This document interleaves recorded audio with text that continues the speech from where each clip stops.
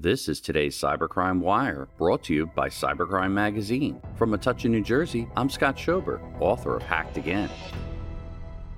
A large-scale cyber attack hits a French township, and all local services are down, as reported by The Record. The mayor of a coastal township in Brittany, in northwestern France, announced his municipal authority had been hit by a large-scale cyber attack that had taken down all of its community services. The nature of the attack has not yet been confirmed. Roger Legoff, the mayor, told local newspaper that the incident was a big problem and confirmed that all the authority's IT services have been rendered inoperable. The only functioning system is the passport and national identity card service, which is compartmentalized from the township's own IT network and administered centrally by the French government. The local area's 10,000 residents have been asked to defer any non-urgent inquiries. France was among the 40 signatories to a recent pledge by the Counter-Ransomware Initiative to publicly denounce ransomware and those who perpetuate these devastating attacks and refuse to pay the case of an attack.